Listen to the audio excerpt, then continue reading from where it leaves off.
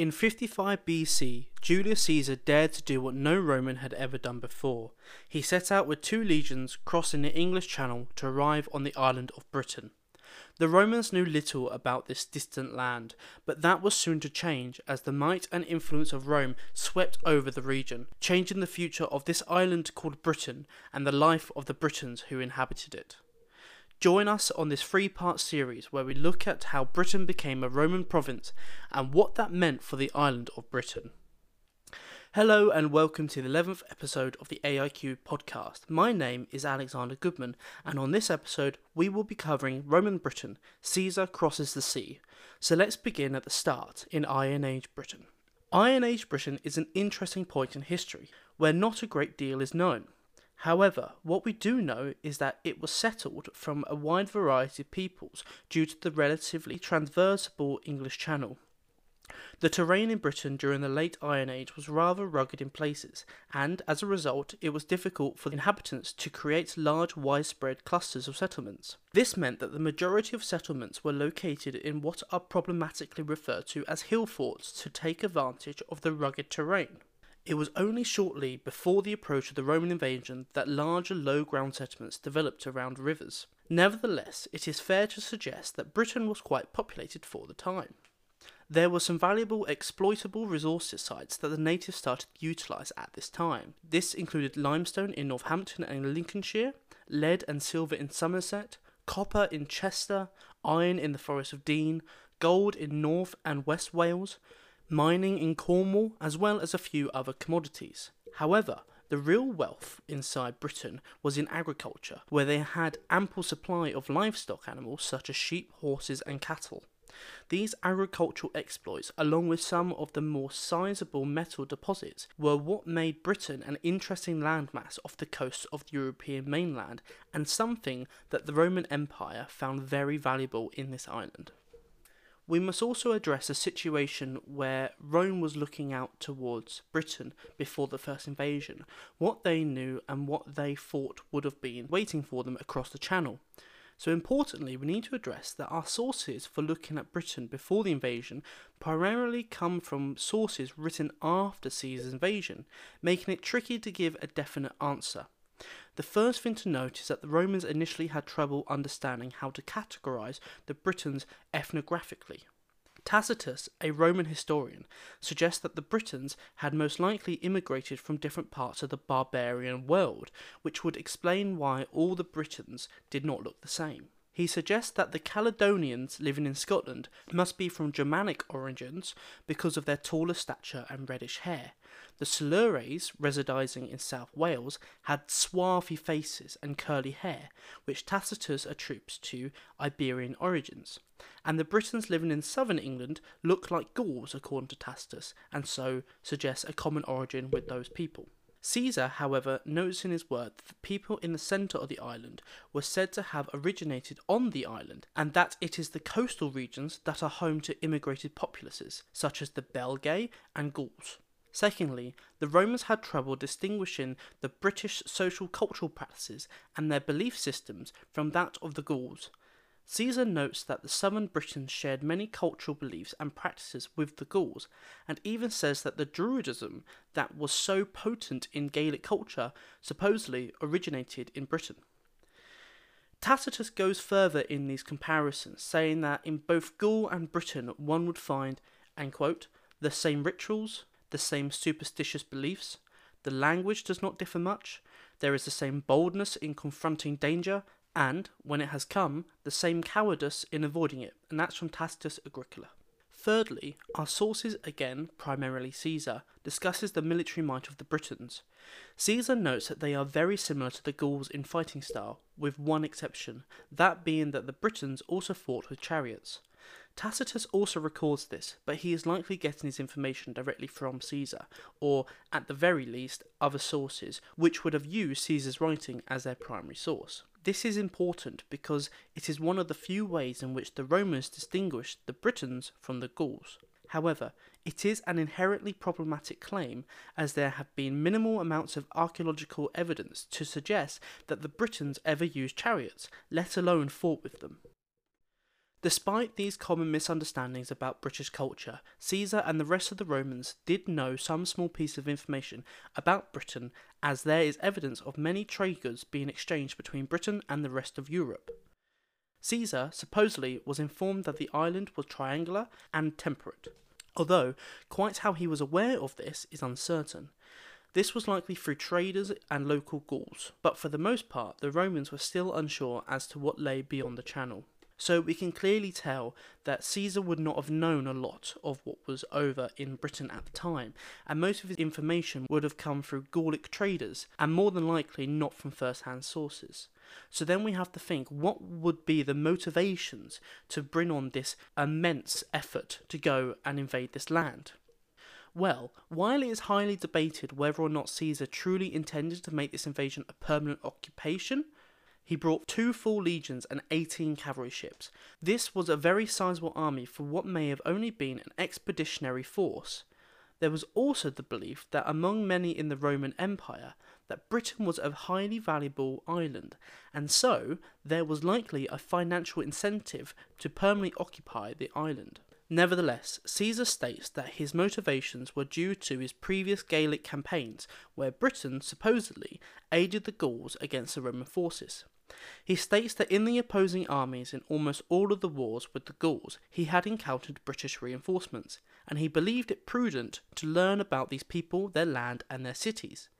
An invasion was the only way to learn this, he states, as no merchants could answer any of his questions. It is highly likely that this mysterious island probably intrigued Caesar as well. After all, he was notorious for his diligent information gathering. He also sought to gain the alliance and submission of many local groups as possible, and he claims many of these people sent envoys submitting to Roman governments. Whether this is accurate or not is under dispute. However, what this brings to light is that the presence of these envoys makes Caesar's information gathering invasion unnecessary and therefore may not have been a motivation. Politically, Caesar's invasion appears to make very little sense, as it was likely illegal for a provincial governor to do this. It is, therefore, possible that Caesar did not plan to occupy the island at this time permanently at all, and this was a small invasion designed to assess the Roman public opinion, and how his many enemies in Rome would react. This is also supported by Caesar performing a similar, more minor excursion across the Rhine before, which could show Caesar's confidence for this invasion. Caesar, after all, had subdued Gaul, and still had a full 6 campaigning seasons for him to subdue Britain as well, potentially. The political situation in Rome would not be the only one affected. Gaul too would have felt considerable ramifications from this. If Caesar's claim was valid that the Britons had often been helping the Gauls likely had stronger ties with Britain than Caesar may have liked. This primarily Celtic island stood as a bastion of many things that many rebellious Gauls could idolise. If Caesar left this unchecked, it could be that stability in Gaul, in the long run, would have been impossible. For the man who at this point has subdued Gaul in all but a formality, this is a strong motivation to not only assess, but to test this threat's strength. His motivations, therefore, were in all likelihood a combination of political, military, and economic advantages. This invasion was an unprecedented event that no Roman had ever attempted before.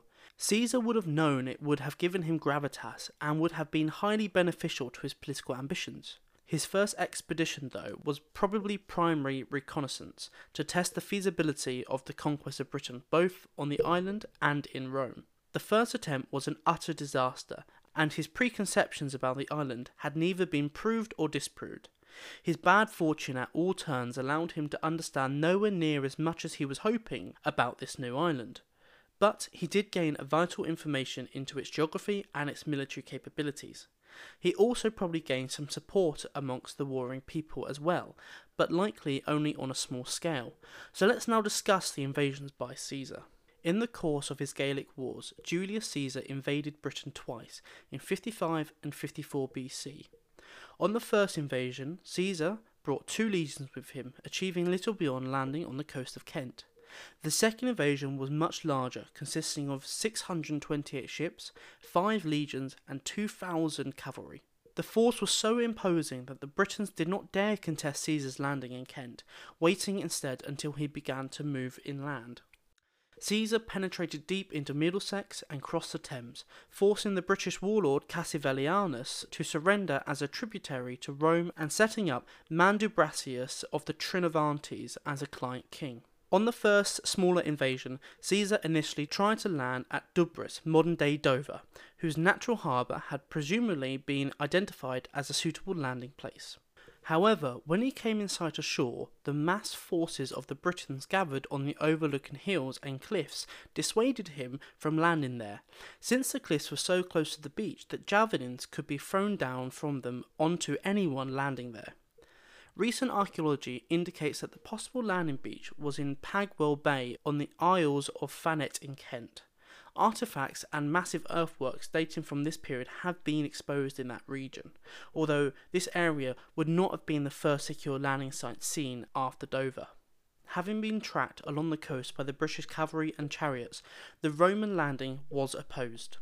To make matters worse, the loaded Roman ships were too low in the water to get close inshore, and the troops had to disembark in deep water, all the while being attacked by the enemy from the shallows. The troops were reluctant, as you can imagine, but according to Caesar's accounts, they were led by the Aquilipher, a standard-bearer, whose name is not provided by Caesar, of the 10th Legion, who jumped in as the first example, and he shouted, quote, "Leap, fellow soldiers, unless you wish to betray your eagle to the enemy. I, for my part, will perform my duty to the Republic and to my general." The British were overwhelmed by the Roman forces with the help from ballistas from the Roman warships, which fired into the flank of the British forces. The cavalry, which had been delayed by terrible winds, did not arrive in time for the conflict, and so, when the British army retreated, they did not get chased down and finished off, allowing the army to reform. Caesar established a camp and received ambassadors from the British kings. He claimed he was in a position of strength within the talks with the ambassadors and managed to secure some hostages. However, his luck changed as his cavalry, upon being in sight from the beachhead camp, turned around and headed back to Gaul due to high British winds. This took Caesar by surprise, as he was not used to the British high tides and stormy weather, as well as Caesar suffering with a food shortage. This storm had devastating effects to his fleet. His beach warships filled with water, and the anchored warships and transport ships smashed into each other. This wrecked some of the ships and left the others unseaworthy, which threatened the return journey. With the realization of the problem the Romans had, the British ambushed a Roman legion as they foraged for food. The Romans had reinforcements and drove the British off, but they attacked again with a much larger force after they regrouped. This was again driven off, and the Romans turned to scorched earth tactics to secure their retreat from the British forces. Caesar left the island shortly after as winter approached, and he feared more storms. In total, only 2 kingdoms seemed to be properly threatened by Caesar during this campaign. If the invasion was intended as a full-scale campaign, invasion or occupation, it had failed, and if it is seen as a reconnaissance in force or a show of strength to deter further British aid to the Gauls, it had fallen short. Nonetheless, going to Britain beyond the known world carries such kudos for a Roman that the Senate decreed a supplicatio, which is a thanksgiving, of 20 days when they received Caesar's report. It is also suggested that this invasion established alliances between British kings in the area, which smoothed the later invasions of 43 AD under the Emperor Claudius. Shortly after the first invasion, a second invasion was planned during the winter of 55 to 54 BC, for the summer of 54 BC. Cicero wrote letters to his friend Gaius Trebatius Testa and his brother Quintus, both of whom were serving in Caesar's army, expressing his excitement at the prospect. He urged Trebatius to capture him a war chariot, and asked Quintus to write him a description of the island. They were to be carried in ships which Cicero designed, with experience of Venetic shipbuilding technology to be more suitable for a beach landing than those used in 55 BC. They therefore were broader and lower for easier beaching. Caesar landed at the place he had identified as the best landing place the previous year. The Britons did not oppose the landing, as Caesar states, intimidated by the size of the fleet, supposedly, but equally this may have been a strategic ploy to give them time to gather their forces, or may reflect their lack of concern. However, the next morning, as he prepared to advance further, Caesar received word from Atreus that, once again, his ships at anchor had been dashed against each other in a storm and suffered considerable damage, quite similarly what happened in the first invasion. About 40, he said, were lost in this storm. The Romans were not used to Atlantic and Channel tides and storms, but considering the damage he had sustained the previous year, this was poor planning on Caesar's part. However, Caesar may have exaggerated the number of ships wrecked to magnify his achievement in rescuing the situation. Caesar ventured to the Stour crossing and found a large gathering of British forces. The two armies had a few skirmishes that led to the death of a Roman tribune, but largely they did not achieve anything. The Britons then attacked a foraging party of legions, which routed the British forces, and then the Romans pursued the troops with Roman cavalry. Cassivellaunus, a British king, realised he could not defeat Caesar in a pitched battle. Disbanding the majority of his forces and relying on the mobility of his 4,000 chariots and superior knowledge of the terrain, he used guerrilla tactics to slow the Roman advance. By the time Caesar reached the Thames, the only fordable place available to him had been fortified with sharpened stakes both on the shore and underwater, and the far bank was defended. Caesar managed to break past the fortified crossing, with some questionable accounts saying a war elephant with armour and archers in its tower was used to scare off all of the defenders. Following from this, the Trinovantes promised to support Caesar due to their dislike to the British commander Cassivellaunus. With this, 5 more British kingdoms surrendered to Caesar, which revealed to Caesar the location of the British forces, which may have been at a hill fort at Wheathampstead. A siege was therefore established, and after a failed attempt by the British forces to distract the Romans by attacking their beachhead camp, Cassivellaunus negotiated a surrender. This invasion was seen as a massive success to the Romans. Although no land was kept after the invasion and no booty had been returned to Rome, what Caesar had done was made a massive impact. Caesar had managed to land and fight deep into the island of Britain, all the way to the Thames and into Kent. After Caesar's invasions, there seems to have been 3 distinct phases of Roman policy towards Britain. Initially, after Caesar's second invasion, there was a period of 20 years with no actions or plans were created with regards to Britain. The potential agreement after the invasion seemed to have been upheld and sufficient for the Romans. However, this changed as during 34 to 25 BC, there was 3 different invasion plans created to cross the British Isles and re-invade the British island.